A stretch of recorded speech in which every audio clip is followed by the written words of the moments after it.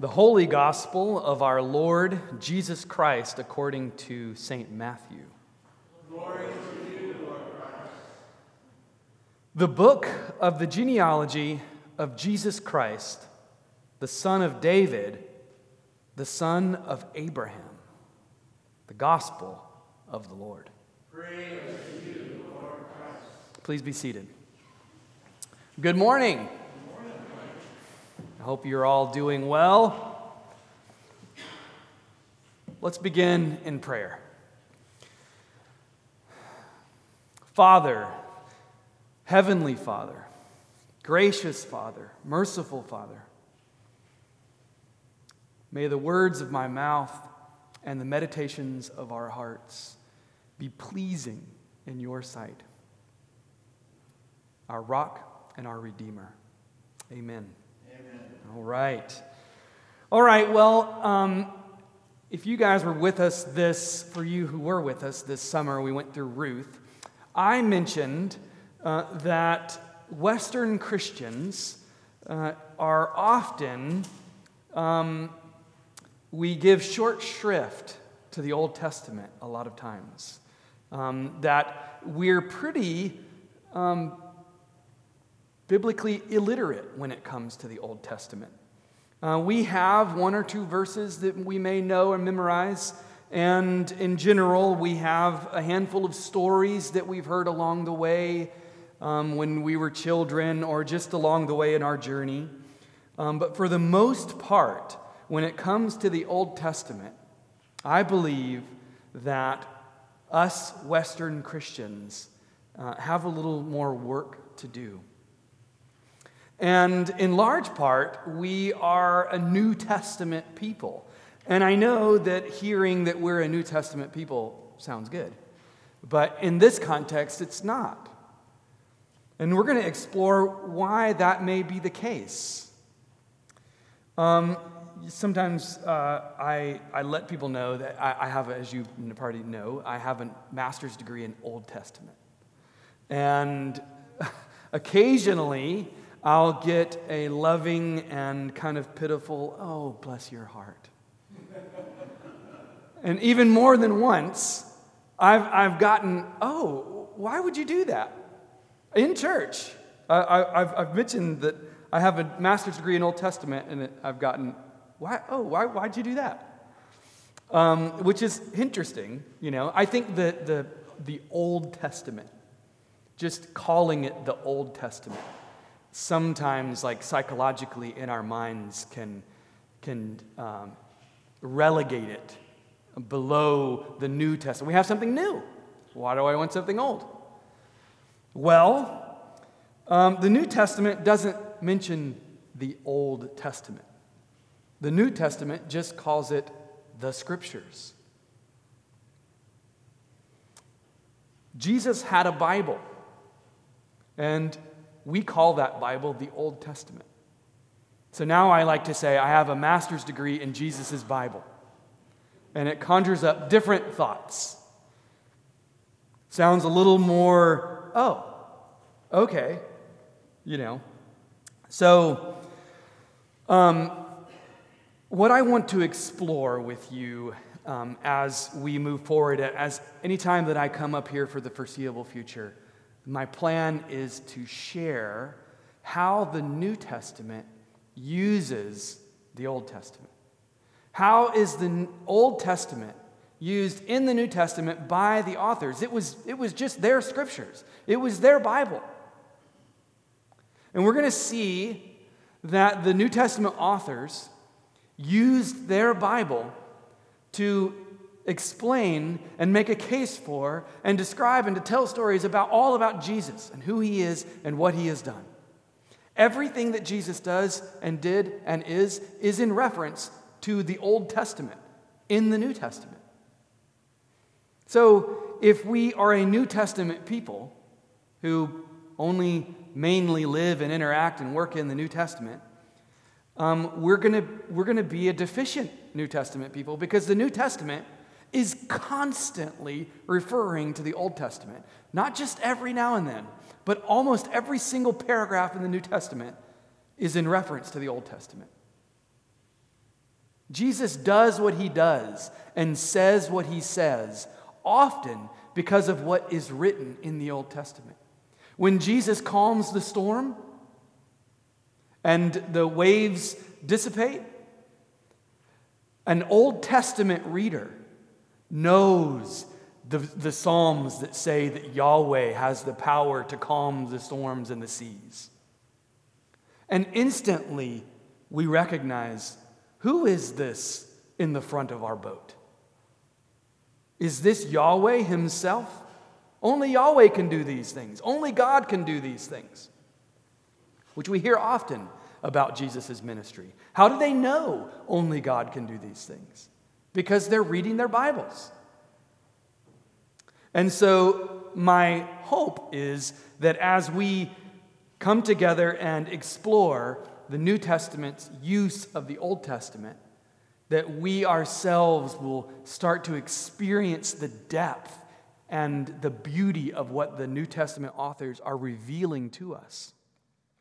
So I'm going to come behind John as he's taking us through Matthew. I'm going to come behind and start looking more closely at how Matthew in particular is using his Bible to tell us who Jesus is. The New Testament expects us to know the Old Testament. It supposes that we know the Old Testament. So I think it will be helpful for us. I think we may see new things and a new depth, new riches as we do this. So I thought, what better place to start than Matthew 1:1, the first sentence of the New Testament. The first thing that Matthew wants you to know. Imagine that you were a disciple of Jesus and you're going to write something that's going to be used by billions of people for thousands of years in all the nations. What do I want to say first? What's the first thing I should say about Jesus? And what he says is that he's the Christ, the son of David, the son of Abraham. Matthew 1:1. I think this is a summary of what Matthew wants us to know about Jesus. I believe that Matthew is preaching the gospel in the first sentence of the Bible. I think the first sentence of the Bible is a summary of the gospel, the good news about Jesus. Whatever Matthew is going to say after this verse needs to be read in light of this opening statement. Whatever Jesus is going to do and say, and whatever is going to happen to him in the rest of Matthew needs to be seen in light of the fact that he is the Messiah, the son of David, the son of Abraham.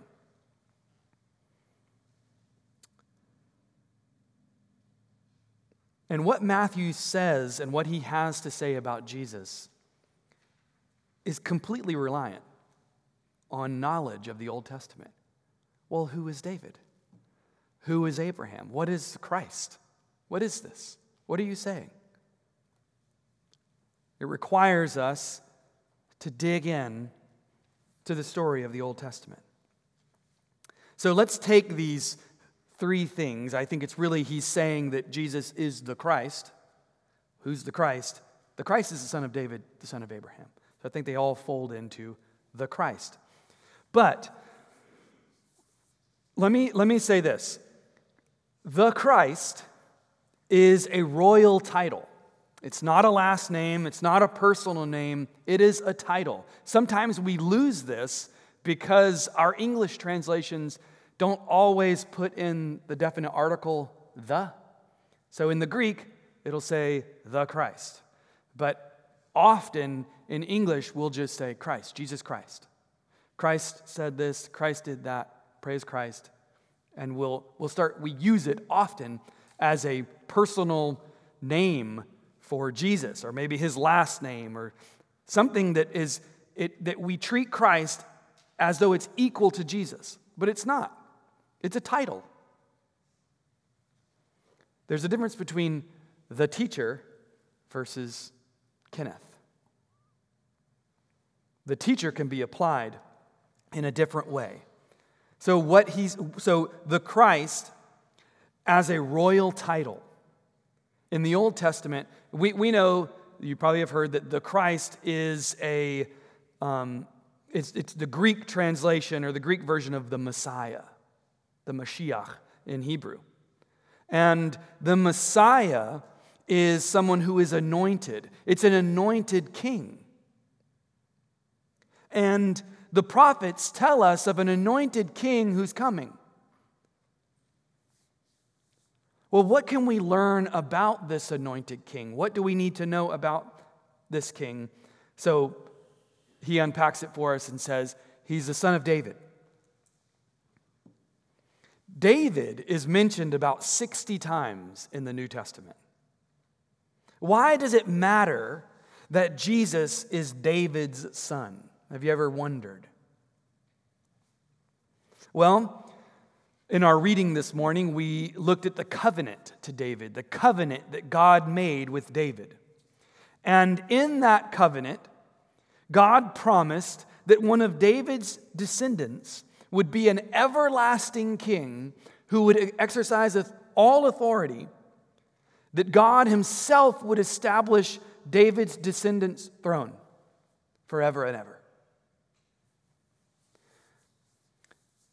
Have you ever considered Jesus' Davidic kingship, the fact that Jesus is in the son, is in the line, a descendant of David, as part of the gospel? We've heard the gospel before. We've said the gospel before. We've seen tracts before. Have you ever read anything about David in that? Have you ever heard anything about David? Listen to this.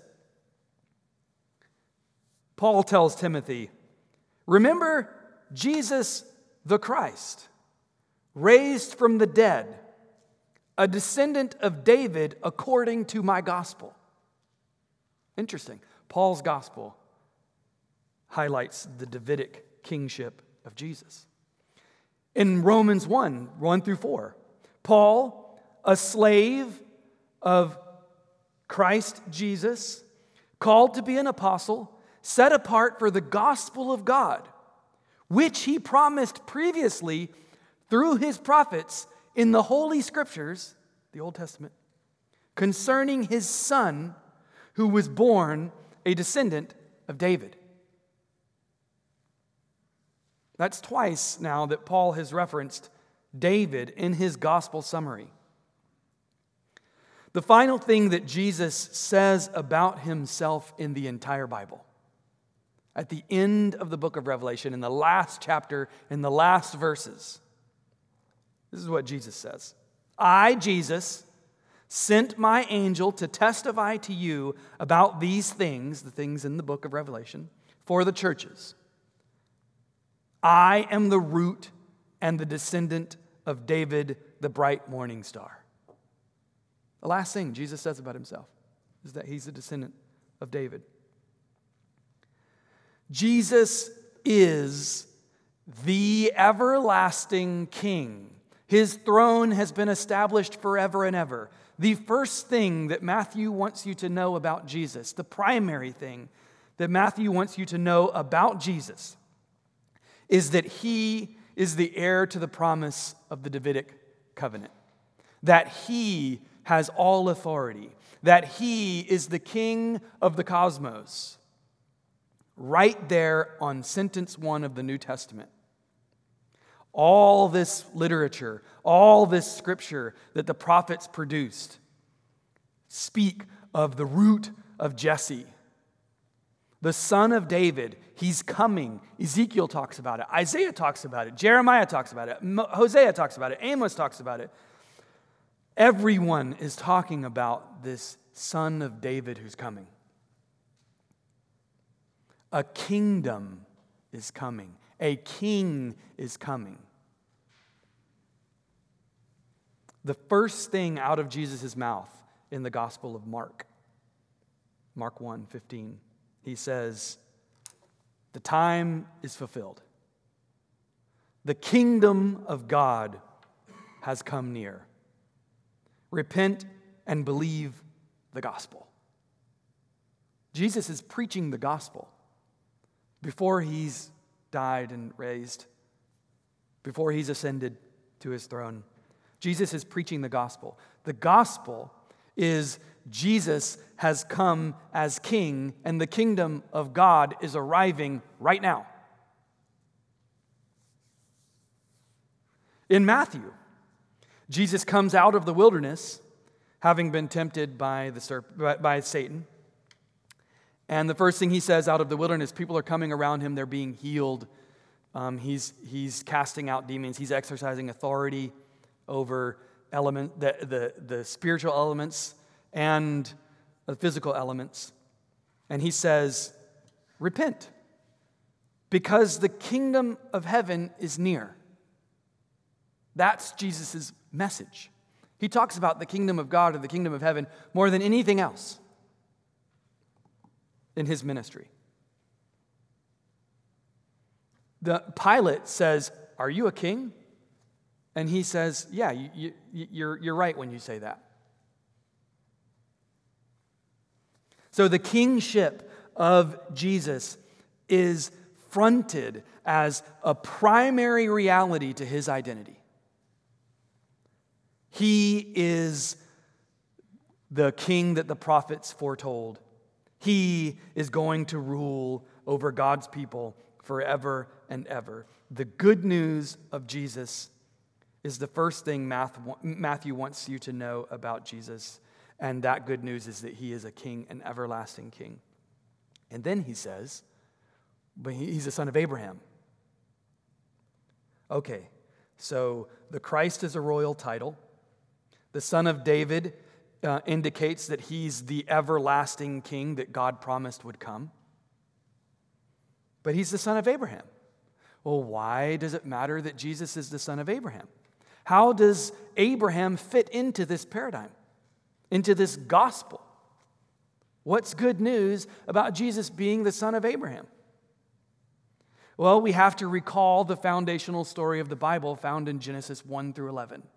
We went through that this summer at Chapter and Verse. Some of you guys, we went through that together.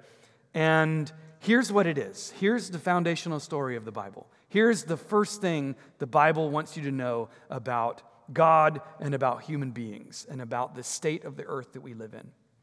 In the beginning, God made a place and he made a people. And he put that place, those people in that place, and he himself dwelled in the midst of those people. That's what God created. That's what God wanted. That's what God's doing in creating heaven and earth. His space and man's space overlap and interlock. That's how it's supposed to work. That's how humans flourish. But we know the story. This is one of the Old Testament stories we all know. There was a snake and a tree and a fruit and the fall. And what happened with the fall? They were exiled out of that. They were exiled out of living and flourishing in the presence of God. And Genesis 4 through 11 is humanity stumbling and tumbling down the mountain of God into a dry, dusty desert land filled with death. It just gets worse. They eat a fruit. They kill their brother. There's Lamech who kills more than Cain. There's everybody's wicked. We're wiping it out. Flood. Then Noah comes and he messes it up in the garden, or in a garden, in a vineyard. And then his descendants all finally come together and try to build a rival mountain of God. Oh, we're going to put ourselves and our name up into the heavens. This prideful project called the Tower of Babel that all humanity is participating in. That's the story of Genesis 4 through 11. And God says, I'm not going to have this. And what he does is he confuses them in their language, and he scatters them throughout the earth. And so when you look at Genesis 1 and 2, oh man, I would love to be there. Yes, I want this. I want to be living in the presence of God forever and ever in a place, a lush land flourishing with my pet lions. And no, in just a few chapters, we're dispersed across the land, cursed, confused, in a land that makes us struggle, and we're not enjoying the benefits of the presence of God.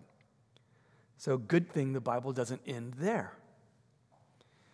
Genesis 12, the next chapter, part of our reading this morning, God calls a man named Abram, who he renames Abraham, and he says, in you, I'm going to make this whole thing right. Through one of your descendants, I'm going to make all of this right. And I am going to bless all the nations, all the families of the earth. I'm going to bless and bring into my presence for blessing. I'm going to bring humanity back up the mountain. That's what he's going to do through Abraham. That's the promise. And so we keep reading. And the whole Old Testament story is, how is this going to happen? How is Genesis 11, 4 through 11, 3 through 11 going to be reversed? How are we going to get back into the presence of God? So we track with this one guy and we're following his descendants. And it's often not a good story, like not happy, you're not like hopeful. You're like, wow, these people are messing it up for all of us. But they're just like us. That's the thing.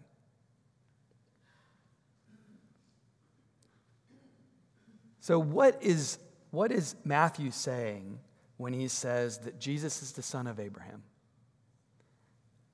He's saying that in Jesus, all the families of the earth, all the nations, will once again have access to God's presence in him. So Jesus is the Christ. And this is Matthew 1:1. Jesus is the Christ, the King. He's an everlasting King who Yahweh has established, and this King is bringing in the families of the earth into God's presence again. That is the gospel. That is the good news. That is happening. These are not promises that were waiting to be fulfilled. Jesus says, everything you learned in the Old Testament, I didn't come to abolish it, I came to fulfill it, he says in the Sermon on the Mount. Jesus is the fulfillment of the Old Testament. When we know the promises to David and the promises to Abraham, we see the depth and beauty of who Jesus is. So now when we go through Matthew and we're reading about his life and his death, this is the King. This is the forever King who is established by God, who's bringing the families of the earth in forever, or the families of the nations of the earth in forever. He is being killed. He's rising from the dead. He's conquering death as a conquering king and making a way for God's people from all nations, from all the families of the earth, to come into God's presence. The gospel is that Jesus is the everlasting King, an all-powerful King who will lead the nations, all the families of the earth, back into God's presence for blessing. To be in his kingdom is to be blessed in his presence. So what does this mean for us? It's almost obvious. Well, it's good to know that the word for believe in Greek, pistis, is actually better translated and understood as allegiance when used in reference to our response to the kingship of Jesus. So when Jesus says, repent and believe, the kingdom of God is near. This is the gospel. The kingdom of God is arriving in him. It's not just believe that fact and then carry on. It's stop and pledge your allegiance to this king. What Jesus is calling us to is a spirit-wrought, whole person, lifelong allegiance to himself. When you know that, and then you go read the Sermon on the Mount and you read about a righteousness that surpasses that of the Pharisees, who are only worried about the outward appearance of things. Jesus is saying, no, I want the whole thing. I want the inward as well. And you read about how Jesus is leading us and guiding us, and he's exercising authority over the spiritual world and the physical world. He is compelling us towards allegiance to him. It's not simply, oh yeah, I believe in that, like I believe there's chairs in this room, right? It's not even just a trust that Jesus has done something for us. It's a call to action. It's a compelling, but it's a heart compelling. Jesus wants your heart. So the words that come out of your mouth and the actions that you do during each day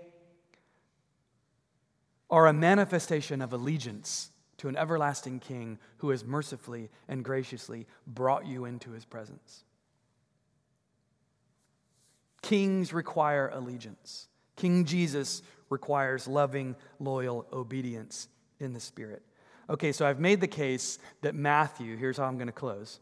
I've made the case that Matthew has fronted the most important things we need to know about Jesus. He's told us, first sentence, I need you to know Jesus is the everlasting King who's bringing all the families of the earth back in for blessing, just like the Old Testament said.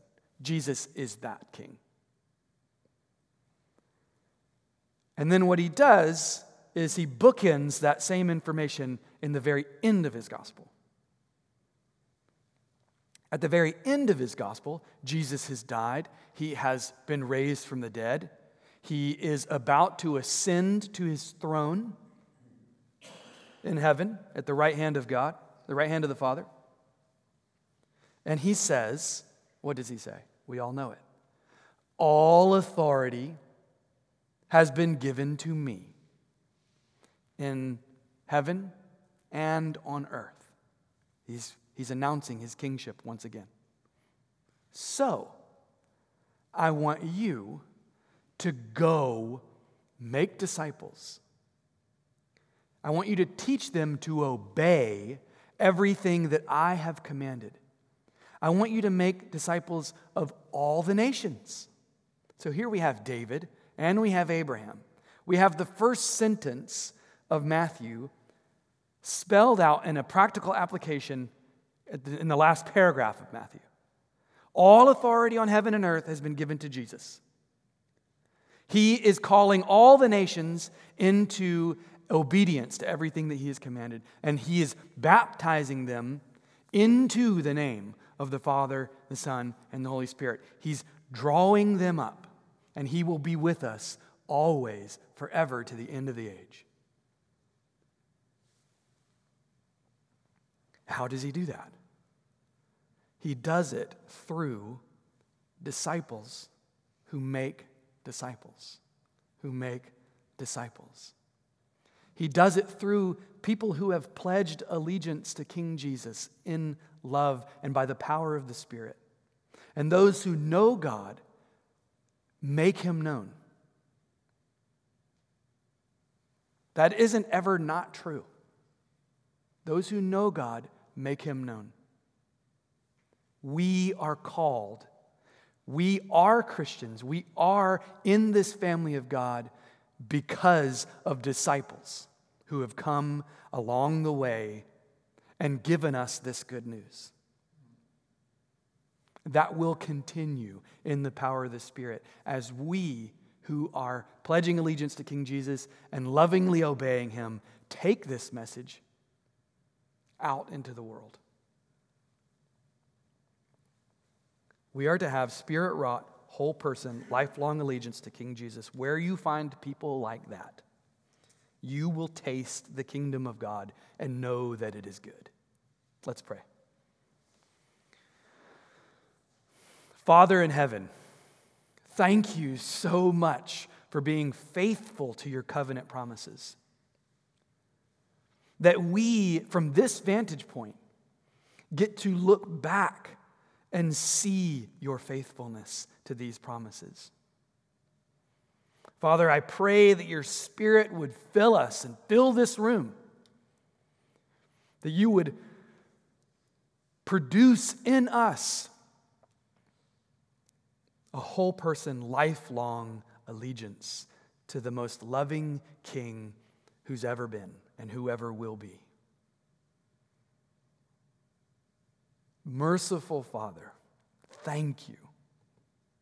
I pray that we would take this good news of your royal Son who's saving the world.